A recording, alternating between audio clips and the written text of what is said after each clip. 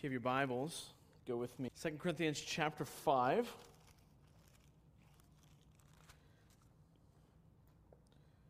We'll be reading verses 18 through 21. Hope you guys have enjoyed the series on identity and rhythms. I hope it has opened up your eyes to some new things.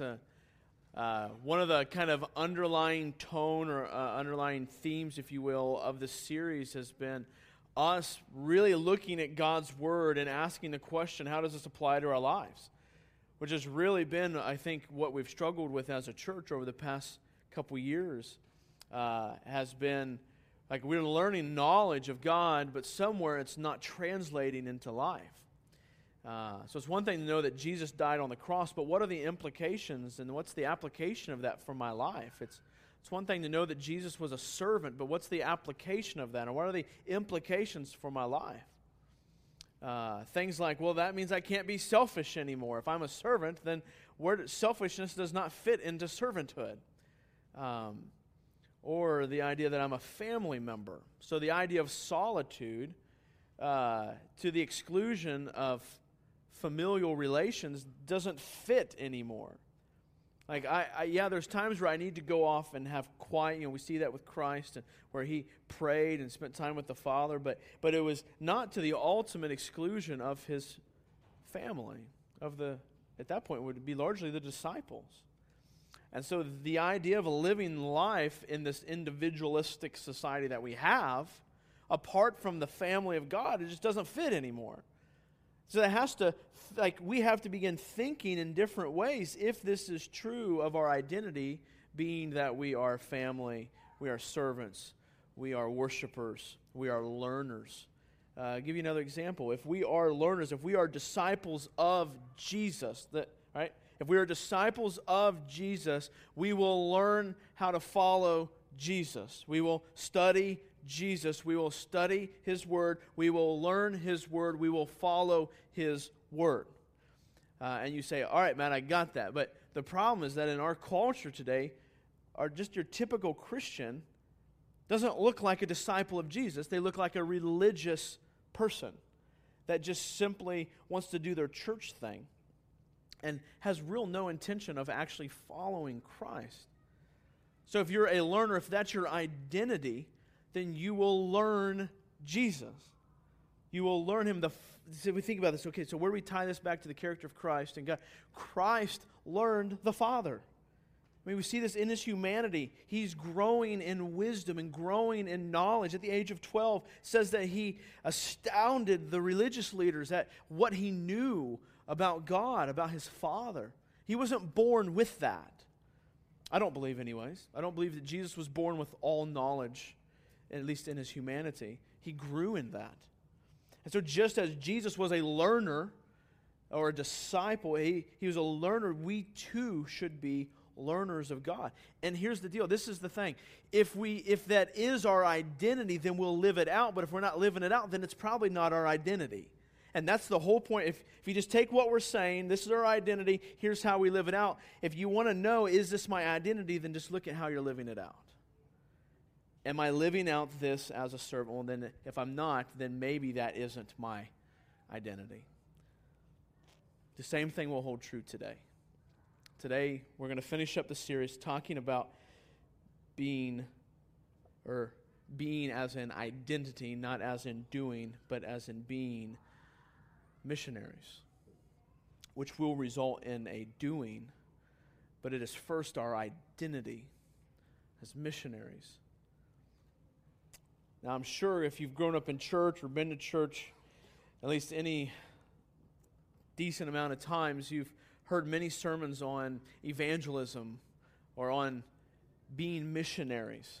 And I hope that for those of you, this is kind of a consistent theme here, but I hope this is not just the same old sermon on evangelism. I don't believe it will be, but maybe you've heard sermons on how the field is ripe unto harvest. Anybody heard a sermon with that theme?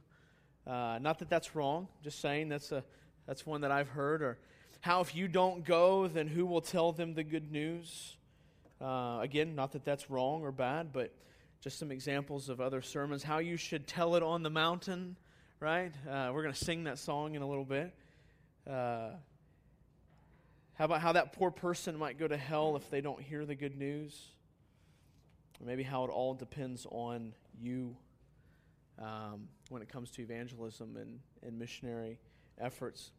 Today I want to tell you that if your identity has changed, if God has changed your identity, then when it comes to being a missionary, you have no choice but to live as a missionary.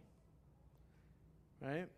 If God has changed your identity and you are a missionary, that's part of your following Christ, you have now become a missionary, then you have no choice but to live as a missionary. Now, I don't mean that you have no choice like in a figurative sense. I mean like you have no choice. Like that's who you are. I mean that basically if you have been changed, then you will bring about change. If God has reconciled you, then you will bring about reconciliation around you. If you are being restored by the gospel, then you'll bring about restoration through the gospel around you. Or as a pastor said, his name's Perry Noble, says, found people find people. A found person will find people.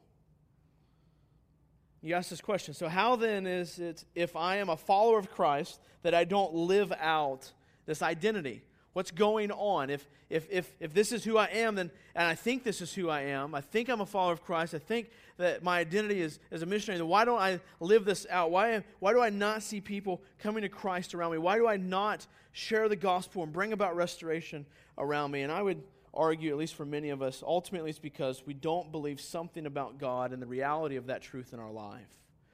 We don't believe something true about God and the reality of that truth in our lives. And that's what we're going to look at today. If you do not live out your life as a missionary, then you don't believe something about God that pertains to being a missionary and the reality of that truth and its impact on your life. Now, let me give you a couple examples of what maybe that could be. Maybe, and I want us to understand, most of us don't think of ourselves. I heard Tim Chester say, another author and pastor, he said this. He said, when most of us don't think of ourselves as believing lies, but when we believe something that's untrue of God, that's believing a lie. And we often live by lies. And that's the indictment this morning that I'm saying to us, is that if we don't live the life of a missionary, we're believing a lie. You're living by a lie. And as people of God, we should despise lies, because God is not a lie, God is truth. And so anything that does not accurately represent God, we should despise. And a lie about God is something that we should get rid of. Maybe the lie that you believe is that God saved you, but now you live by your own self-righteousness, no longer needing the reconciling work of the gospel. I think that's a common issue why people do not live as missionaries, is because they saw God as a missionary God in their initial justification and salvation, but they don't see God continuing that reconciliating work in their life until the day they die. So why then would you go on to speak of this reconciliating work of God if it was something that happened to you 20 years ago? But if it's something that happens to you, that God is working in your heart daily, bringing about restoration, then you would have no choice but to share about what God's doing in your life. But if God's just a relic of the past, then He would be of very little importance to you today. So many of us do not live as missionaries because God is a thing of the past, and our self-righteous is now the thing of today. Maybe the other lie that you believe, that would be, I would say, the lie of if you are a follower of Christ, then what's going on? Why are we not living as a missionary? But if you're not a follower of Christ, maybe the lie that you believe is that you've always lived by your self-righteousness and have never been reconciled by the gospel. Let me give you a couple questions to ask, to think through. Am I a follower of Christ? Because that would affect my missionary living. Of course, we're talking about missionary living, but we need to get this right first. Some questions to ask of if I am a follower of Christ. Do I desire to know God more each day? I think we all should ask that question. Do I desire to know God more each day? Do I desire to live as a servant and He as my King? I tell you what, one of the coolest things for me has been reading through the big storybook Bible with my son, and just getting from a kid's perspective an overview of the Bible. And we just read through Jesus on the cross, and Jesus is now risen, but just started in the Old Testament, work through, and just to see like the theme of God, King, His people, not wanting to be His people, and then God sending Jesus to redeem His people so that they would then obey and want God as their King. And just to see that theme with my son has just impacted my heart. And I know is impacting his. At least I pray it is. So do you desire to live as a servant and He as your King? Do I repent daily and feel the weight of my sin? So I mean, if we're not living this, then we're not followers of God. He is our King, and we follow Him. Now, back to this idea of a sermon on evangelism. I'm sure every other sermon we've heard often has been concerning being a missionary or evangelism has encouraged us to try harder or to guilt us into sharing our faith. I mean, that's been a consistency in my life that there's been this level of guilt just thrusted upon our shoulders when it comes to evangelism and being a missionary. And today I want to tell us that if you're not living as a missionary, then you don't ultimately believe this passage and what it says about God that we're going to read today, and that would require repentance if we do not believe this to be true. So today, when it comes to missionary, I want to set the stage with this. When it comes to the idea of being a missionary, today it's not try harder today and tomorrow and this week to be a missionary. Today it's repent more in order to be a missionary. Today it's live in God's reconciliating work more in order to then be a missionary. Guys, biblical repentance leads to true reconciliation, which motivates missional living. Let me say that again. Biblical repentance leads to true reconciliation, which motivates missional living. This passage is about the reconciliating work of the gospel in our lives and what God has done and is continuing to do in our lives. And then out of that comes this ambassador-type living that God has called us to. It's this reconciliating work that brings about this change in our lives, which is ultimately a display of the glory of God to a lost world. It is God's appeal to the world through us. That is His reconciliating work. That's how He makes His reconciliating work. So if we want to be missionaries, if you desire for the people around you to not go to hell, but instead to go to heaven, to live as God as their King, then it's not just simply try harder. You'll fail in 2 weeks or 1 week or 3 weeks later. It's live in the reconciliating work of God as God brings about transformation in your life. If you're living in the reconciliating work of your Heavenly Father, then you will administer His reconciliation. And that's kind of what the thrust, I think, of this passage is that in order to be God's ambassadors, then God has to reconcile in our life. So if we're going to bring about reconciliation around us, restoration around us, then we must first experience that reconciliating and continue to experience that restoration work of God in our lives. Understand, the reconciliating work of God in your life has to stop being compartmentalized as well. Right? So it's not God reconciled me over here, He redeemed my heart, but then this is how I live.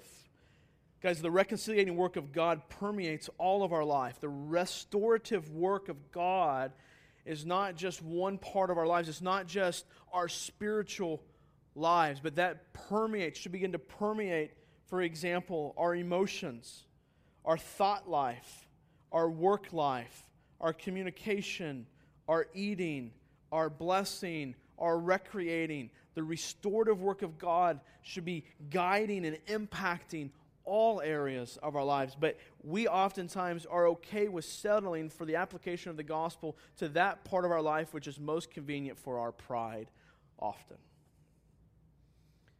We're okay with God changing us over here because we're willing to let that one go. But we're not willing to let God restore this part of my life because I'm not really willing to let that up yet. So, a missionary, though, is now your identity, but it has to begin with what is God doing inside of me? What has God done inside of me? So with all that said, let's read 2 Corinthians 5, verse 18 through 21. He says, all of this is from God, who through Christ reconciled us to himself and gave us the ministry of reconciliation.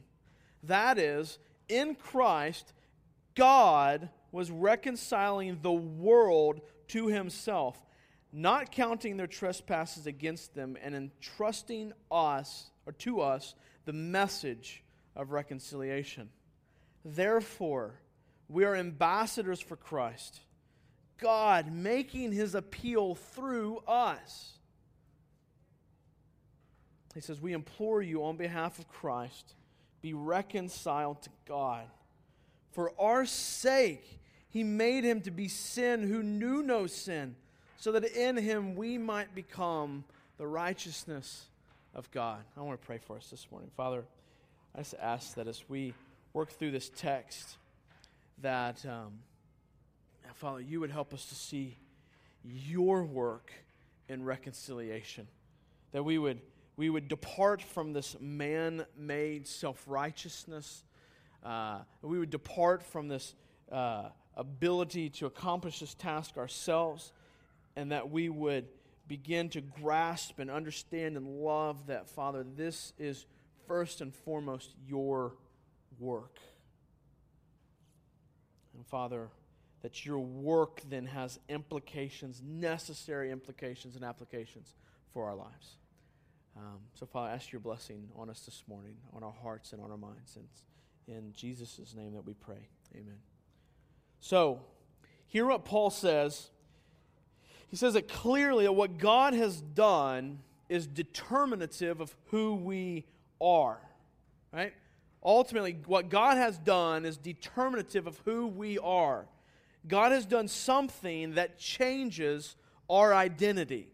Something that changes from the inside out, that resets, that gives us something new. Specifically, what God has done in Christ on the cross is determinative of who we are as Christians. That's what Paul's getting at right here. What God has done on the cross is determinative of who we are.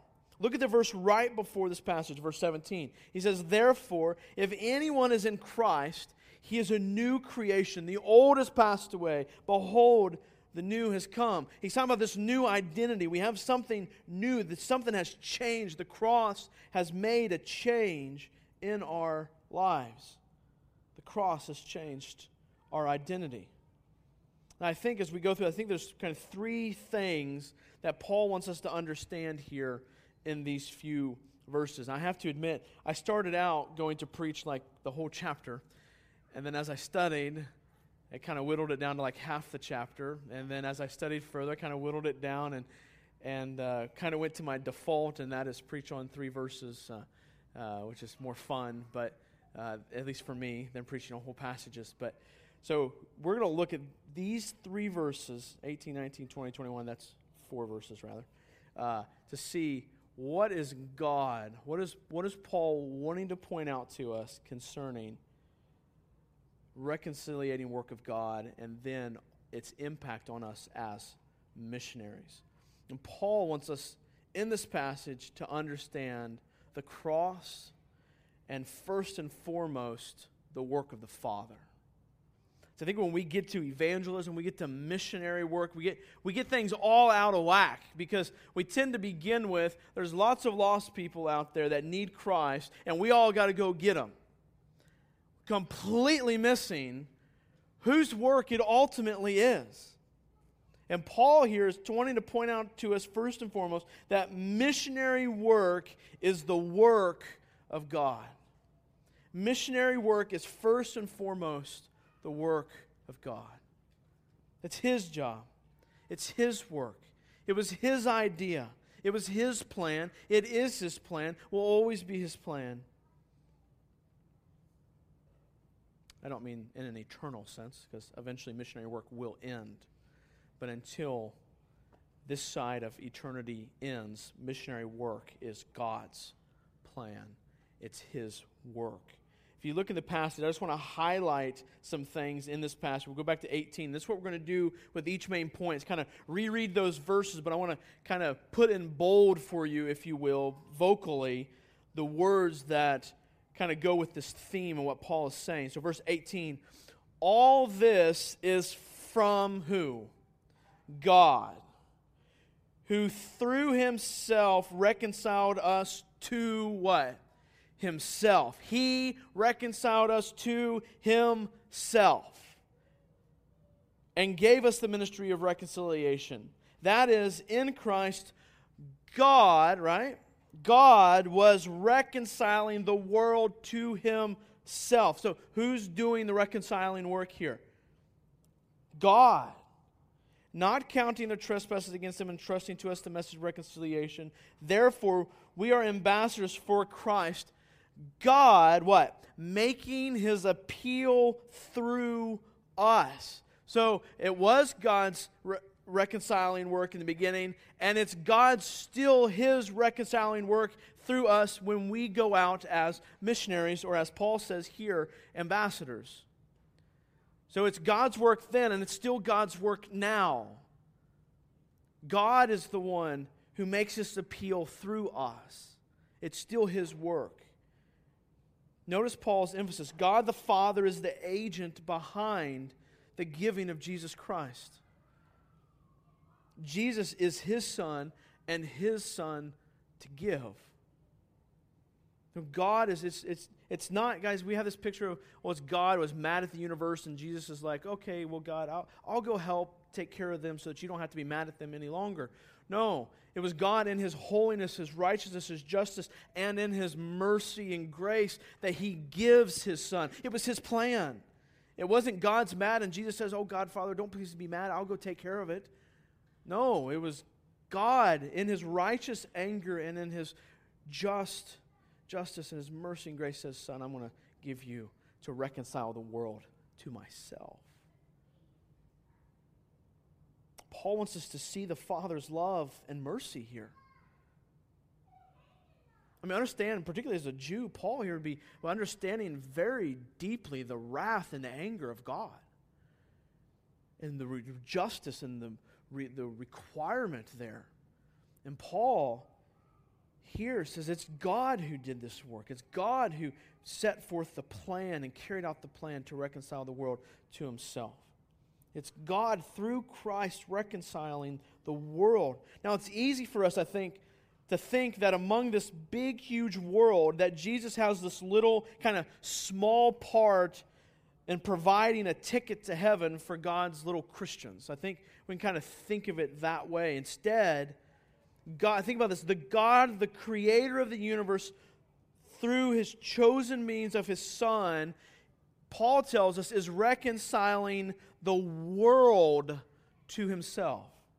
Now, I don't have time to get into this today. I don't take this to mean universalism, as in Jesus is redeeming all people to Himself and all people will be in heaven. I don't think that's what Paul is saying here, but what he's saying, though, is that Christ, or that God is paying the price for the restoration of His creation. His creation that groans to be restored. Animals devouring, sickness that destroys life on this planet. All of mankind, apart from the restraining grace, would have destroyed itself thousands of years ago. Our hatred, our pride, our sickness, the killing, the arrogance. God is paying the price with His Son so that His creation would be restored.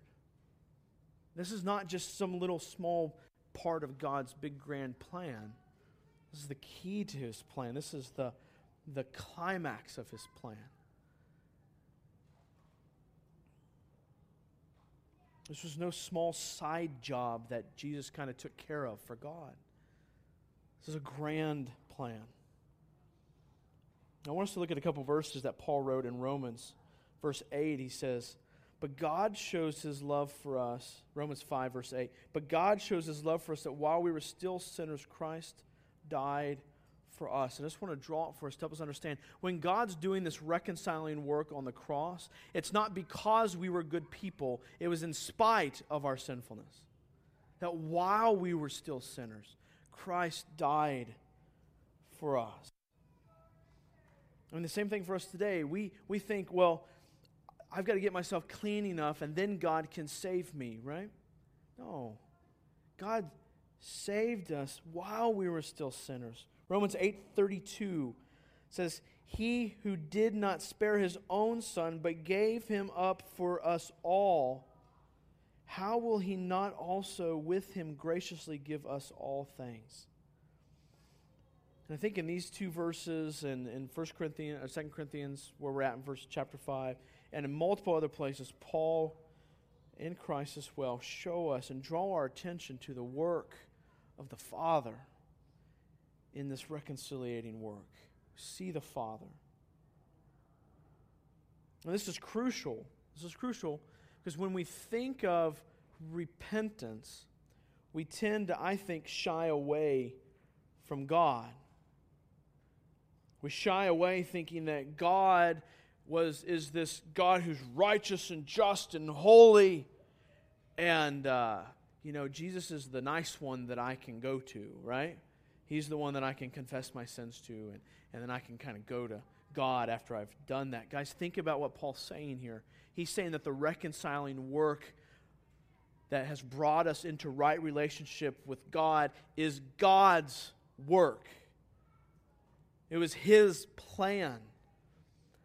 So when we think about repentance, and ultimately our repentance is to a holy God, particularly God the Father, we think oftentimes, well, I need to clean myself up before I go to God, or God is displeased with me. And yes, that might be true in our actions, but our identity and our position before God, the truth is that God loves you, and God loves me. He loves us. It was His plan. I mean, think about if you live in the fact that I'm a dreadful sinner, God has devised this plan to reconcile me, and I live in that truth every day. How can I not adore the Father? How can I not love the Father and enjoy His grace and enjoy His mercy when I see that it was His plan? It wasn't Jesus saying, all right, God, I'll take care of it. It was God's plan. It was His desire. It was His mercy. It was His grace. The truth is, the Father is more ready to forgive you than you are to ask for forgiveness.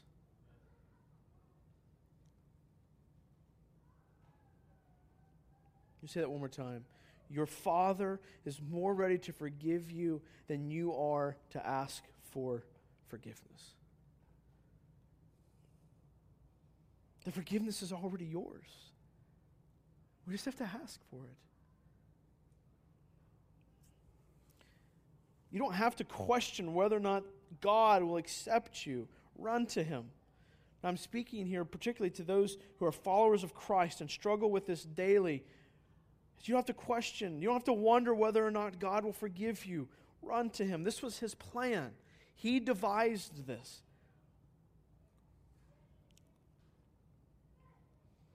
So as we move forward, the question we have to ask in this passage is, how can a holy, righteous, and just God do this? How can He bring those who are evil into His presence? How can He make this just? I mean, we think about this question in our world today. You have this very clearly evidenced, let's say, a child molester or a rapist or something like that, and you put them before the judge, and the judge goes, I see all the evidence, but there's going to be no punishment for him. How many of us would think that's a good judge? Anybody? That would be a terrible judge. It's terrible. Like, something should be done to that judge, all right? So how can God, like you and I are more terrible in relationship to God than any rapist, child molester. And yet how does God then reconcile us to himself? Guys, the world, we think about this, the world does not desire God. You often do not desire God.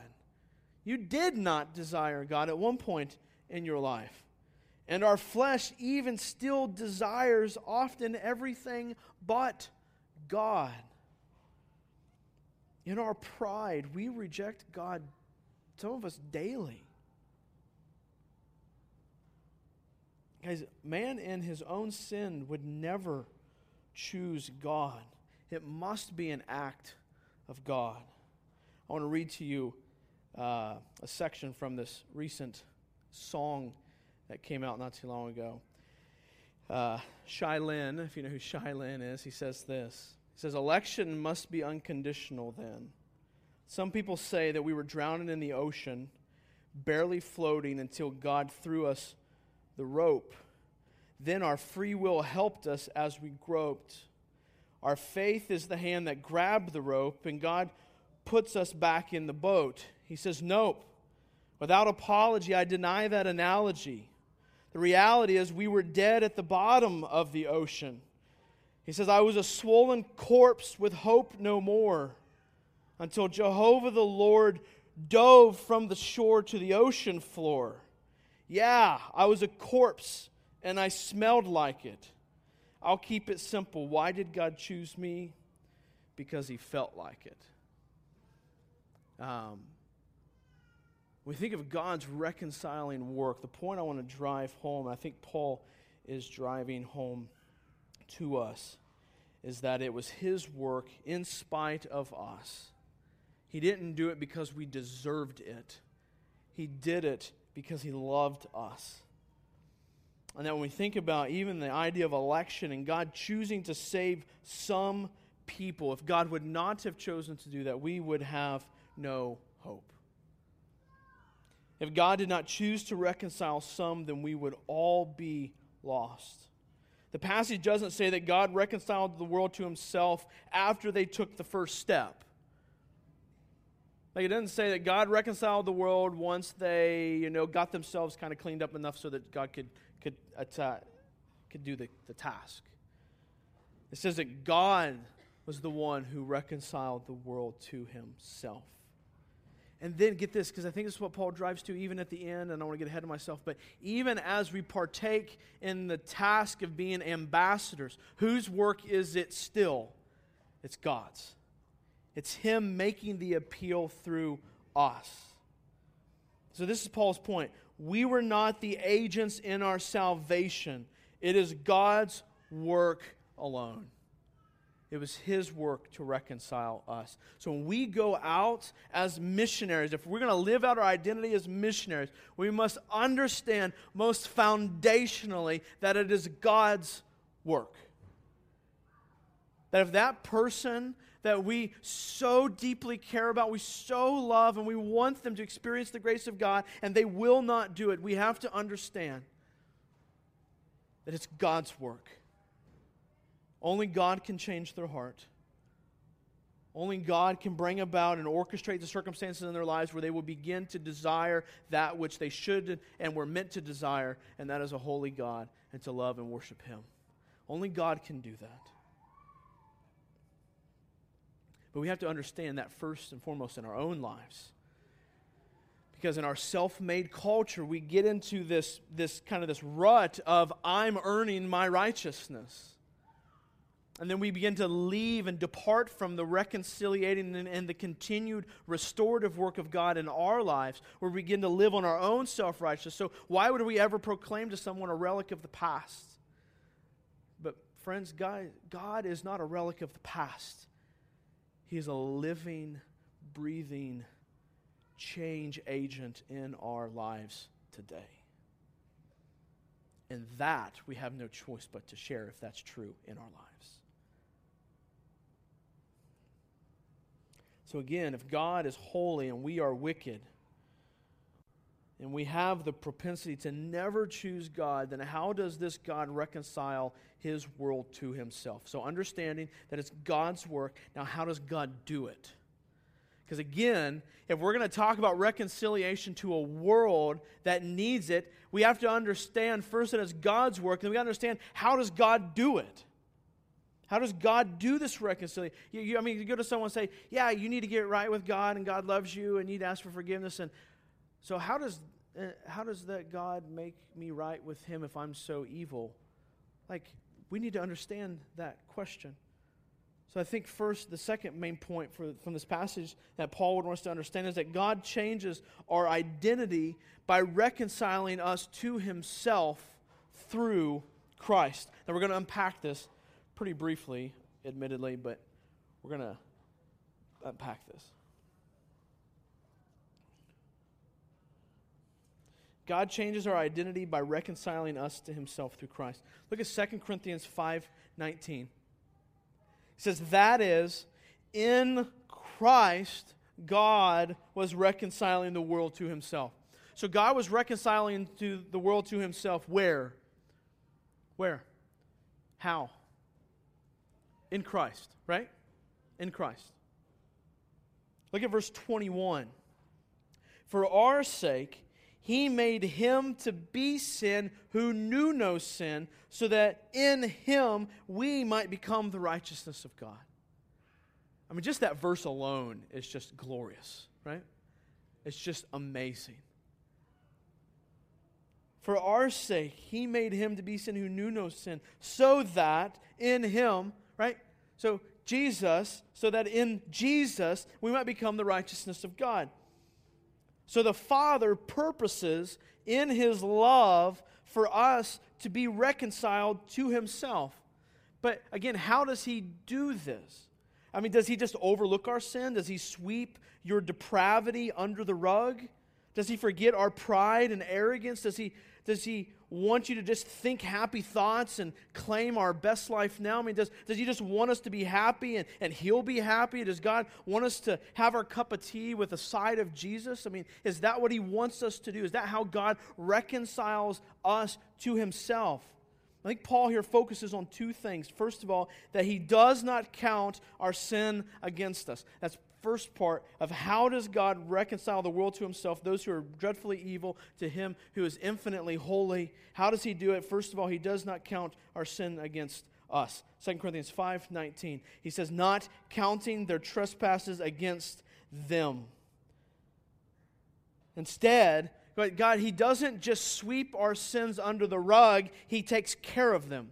And we're going to find out how He takes care of them, but He takes care of the problem. And guys, something else I want to point out to us, it's not us plus Him taking care of the problem. It's Him taking care of the problem. It's not us plus cleaning ourselves up, plus self-righteousness, plus getting baptized, plus joining the church, plus doing the right things, plus God. No, it's God taking care of the problem. How does He do this? Second point, He does this by thrusting our sin and the just judgment of that sin on His Son. He made Him to be sin who knew no sin.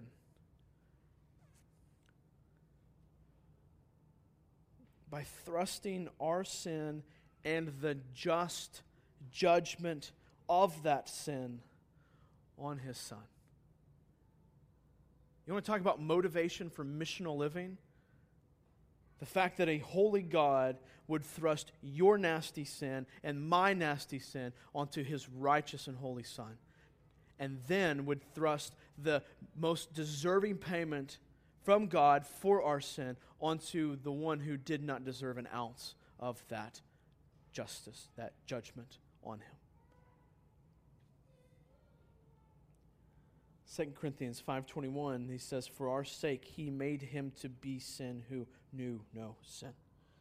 What does this mean? It means that He made Jesus to be a sin bearer. That He would carry that sin. Oh, but just for a few moments. But that He would carry those sins. Galatians 3:13.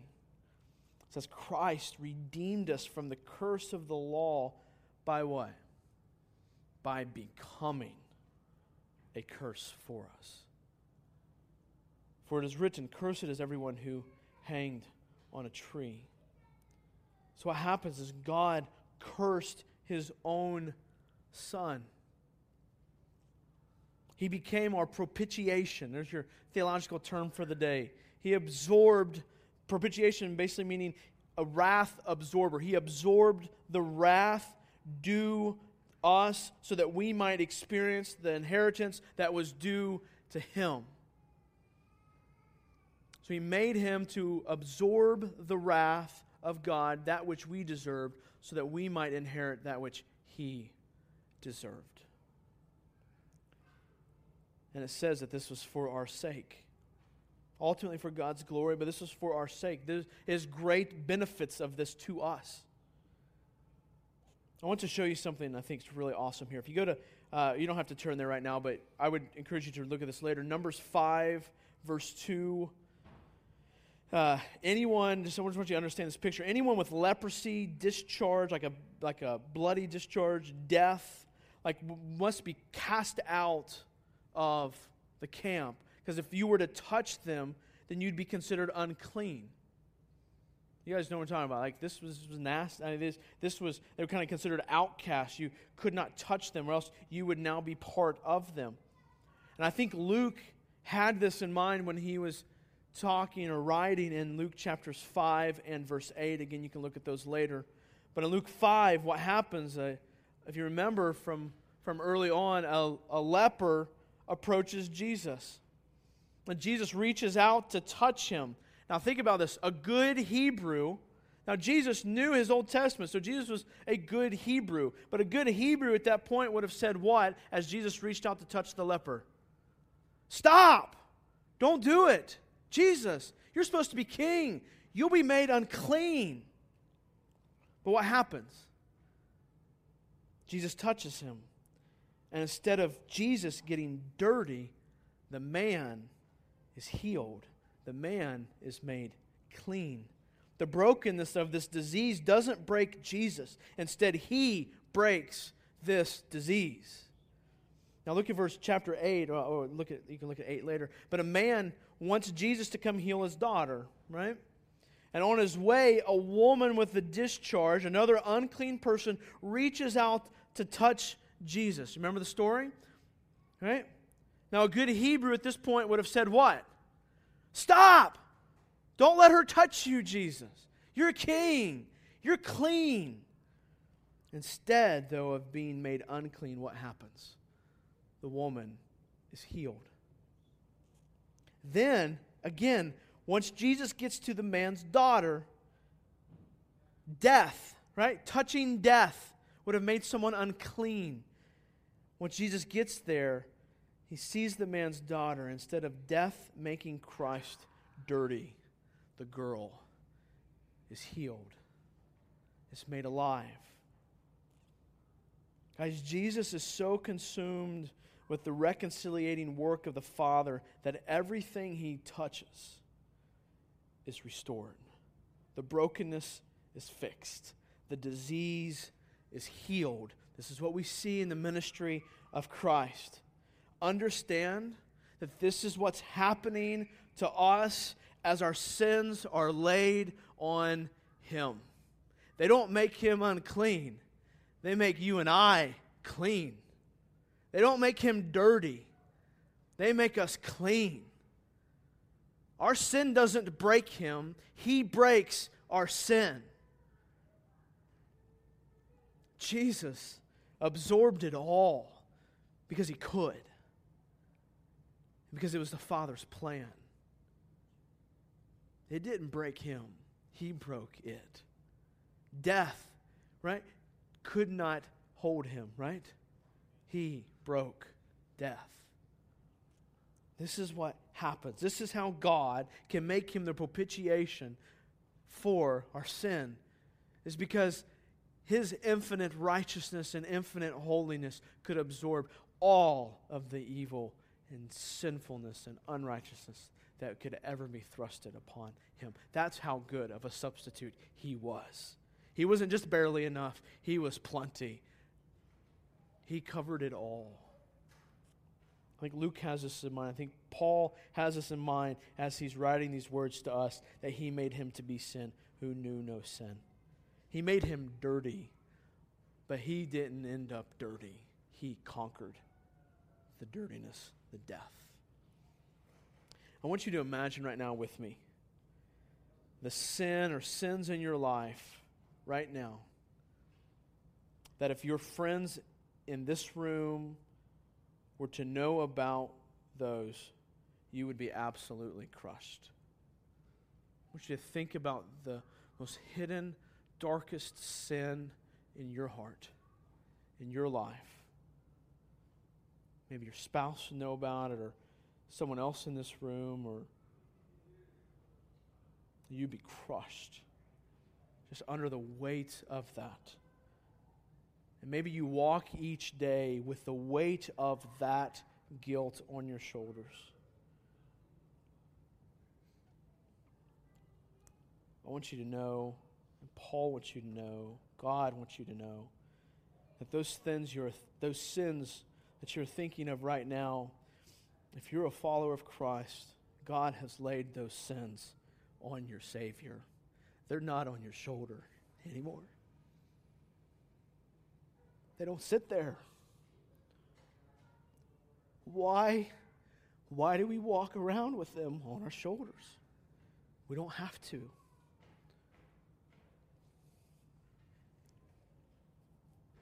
God, through His Son Jesus, bore the penalty due for that sin.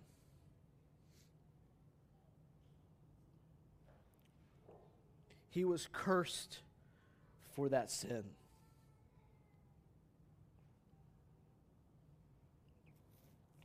He has taken what you deserve for that sin so that you might have what He deserves for living sinless. Paul is saying, because of what God has done on the cross, you are a new creation that does not bear the weight of that sin, because your Savior bore the weight of that sin. So, we think about being missionaries. If you've experienced and are experiencing that restorative work of God in your lives, you won't be able to help but share that with other people. But again, if God has become a relic of the past and you live by your self-righteousness now, then what do you have to share except for good moralistic deism? Just living a good moral life, that's all you need to do. And that's how many of us live, because we've departed from the necessity of the gospel in our lives to living by the self-righteousness, instead of living in the restorative work of the gospel the whole way through. It's God's work. It's first and foremost His work. And then secondly, it is our identity that God has changed by reconciling us to Himself through His Son. The third thing I think Paul wants us to see is that in light of what God has done, we now have the ministry of reconciliation. We now have the ministry of reconciliation.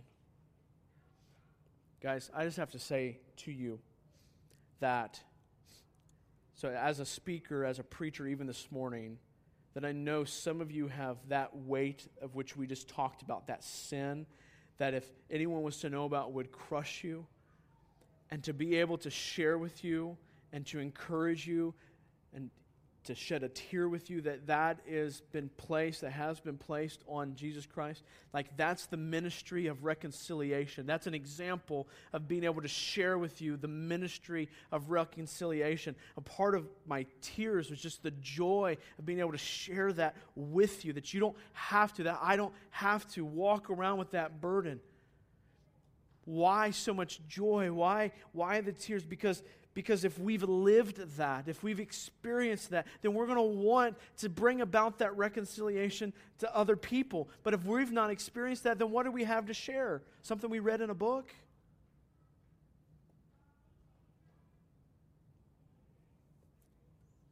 To many of us, that's why we don't share our faith, because it's just something we read about in a book. It's not something that we've lived or are continuing to live.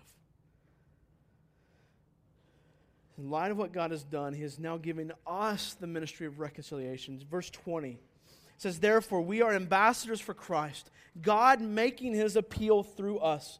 We implore you on behalf of Christ, be reconciled to God." This is a theme that runs throughout this passage. Look at verse 18.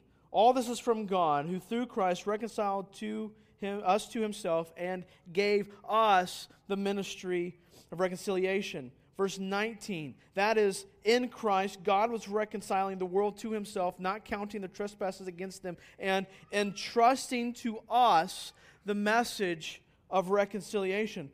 Paul is saying, God is a missionary God who through a solo effort reconciled us to Himself.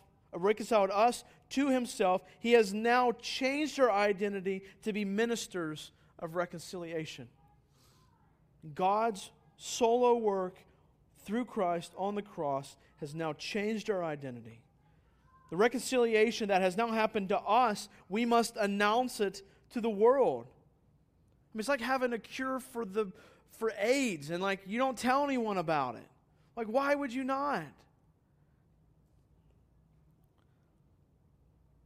Guys, what an enormous privilege we have. You guys, understand God could have done it without us, right? We don't have to. God doesn't have to share the joy of being ministers of reconciliation with us. He could do that all Himself, and that would be totally fine. He's the one that deserves it. He's the one that devised it. He's the one that's doing it anyways. He just allows us to be a part of it by doing it through us. I understand God is the one who makes the appeal through us. By implication, if God is not making an appeal to a lost world around you, then maybe you're not one of His. If there's not reconciliation and restorative work of God happening through you, then maybe you're not His.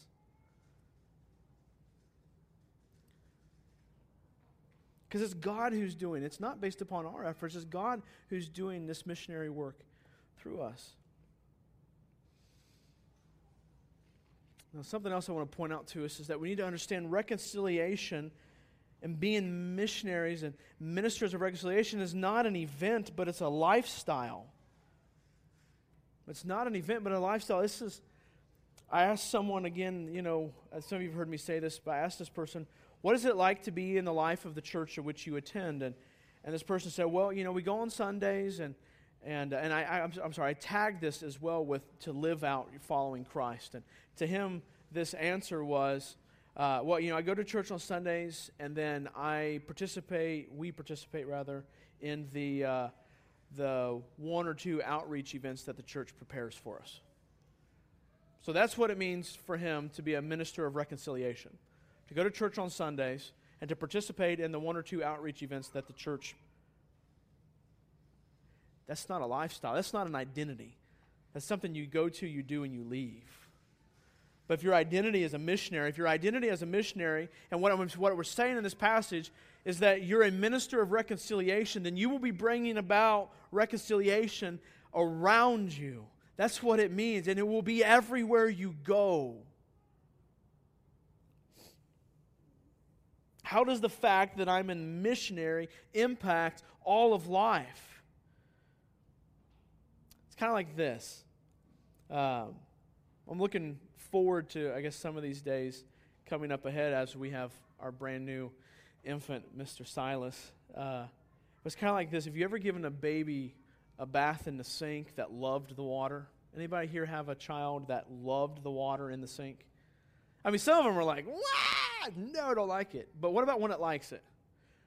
Now, our boys in the bathtub, right? So they're not even infants, but in the bathtub, They love, now their thing is like being whales in the bathtub, right?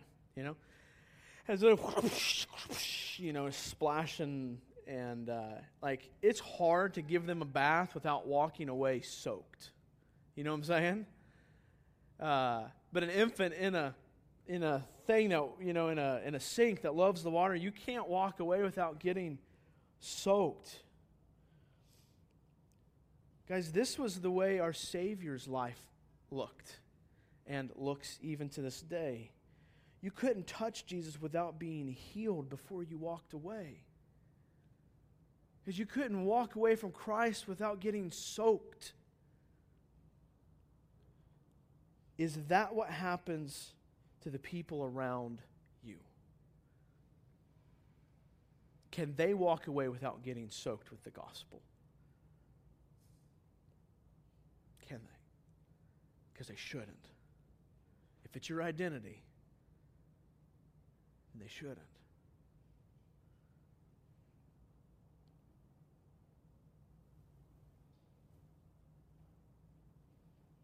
Guys, understand when we live out this identity, if you remember from Gospel and Kingdom, the series, when we talked about the Abrahamic covenant and how God says that your offspring you'll be a blessing to the world. You are helping, by God's grace and God's work in your life, are bringing about the fulfillment of the Abrahamic covenant. You're being a blessing to the nations, to the world. You're a part of something, a promise that God made thousands of years ago. You're not a part of just some little teeny tiny plan that God had for your 20 years of your life. You're a part of something that's much grander than that. Now, I understand that living a life as a missionary is hard, so we need to address a couple things. I think there's two reasons why living as a missionary is hard, at least in our immediate culture. One is it's offensive to the world. The idea of proclaiming an exclusive gospel, an exclusive deity, an exclusive means to heaven, an exclusive way to live rightly, this is offensive, but this is our message. We don't get to determine that message. He does. We share it, though, because we want the world to see what? Our Father's love, right? It's His work. It's His reconciling work. We're not reconciling them to some, crazy dude that doesn't care about the world. No, He does. That's why He devised this plan. But God is angry at the world. He is angry at our sin. There's a book not too long ago that's released that says, God's not mad at you. Well, if you're a sinner, God is mad. And He burns with righteous anger. The key, though, is that for those who are in Christ's righteousness, that are made the righteousness of God, as this passage talks about, no longer deserve the wrath and the anger of God.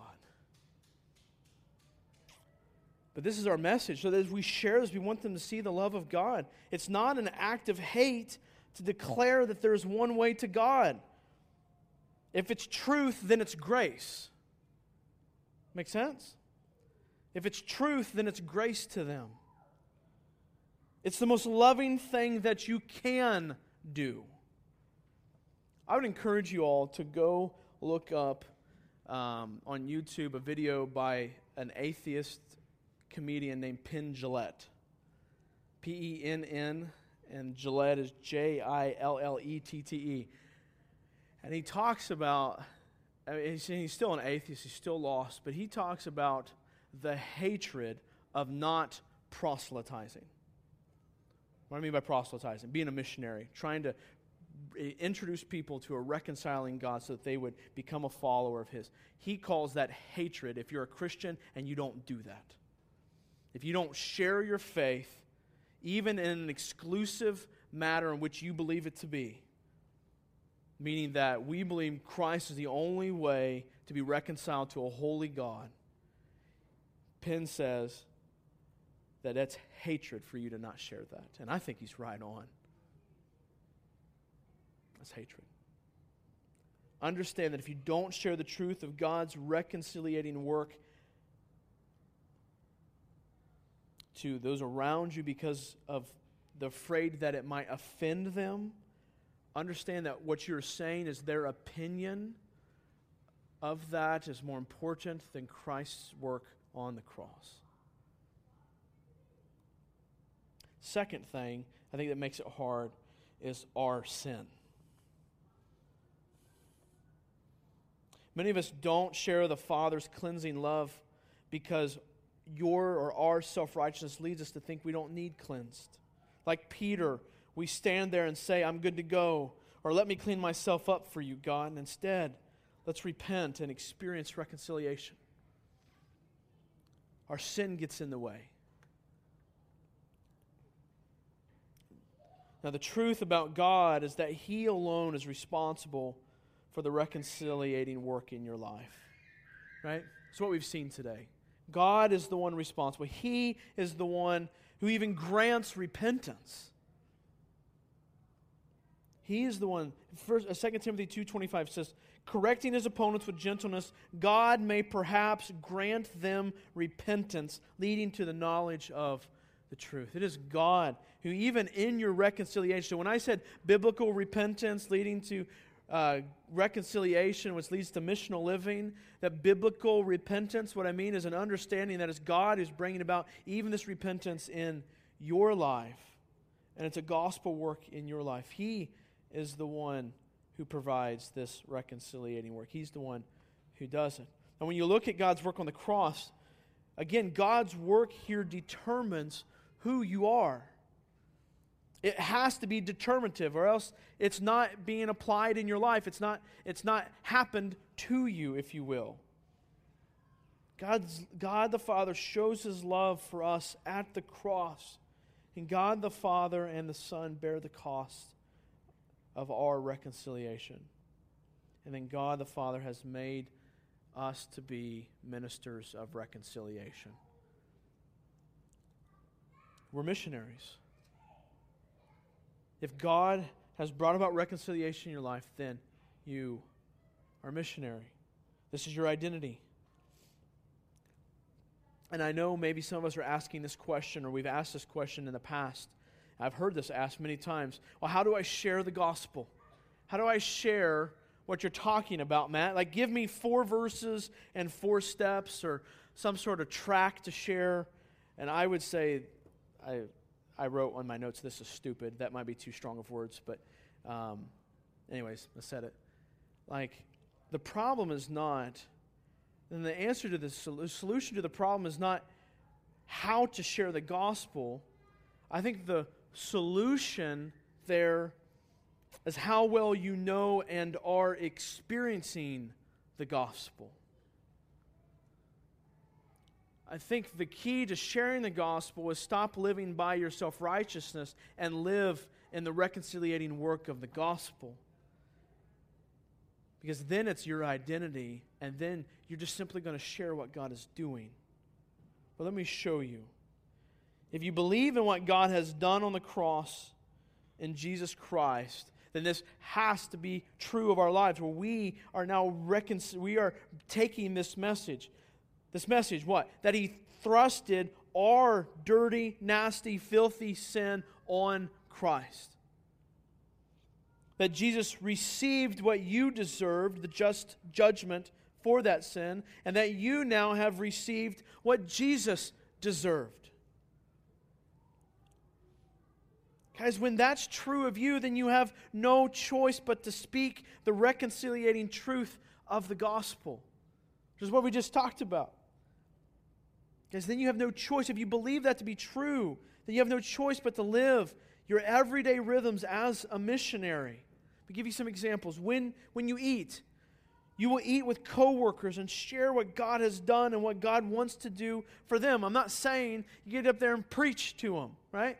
But preaching ultimately simply just means proclaiming the gospel. How are you going to proclaim the gospel to them? That doesn't necessarily mean that you're going to pull this up and say, well, my preacher said on Sunday, blah, blah, blah, blah, blah. No, matter of fact, I'd rather you not do that. what I think Paul is saying here is God's reconciling work in your life. Now go bring about reconciliation. It's not go bring about reconciliation apart from God reconciling in your life. It's a both and. Or maybe when you work, so if you believe this to be true and that you're a missionary, maybe when you work, you won't be so wrapped up in paperwork or a paycheck so as to let your coworkers and their families head on towards hell.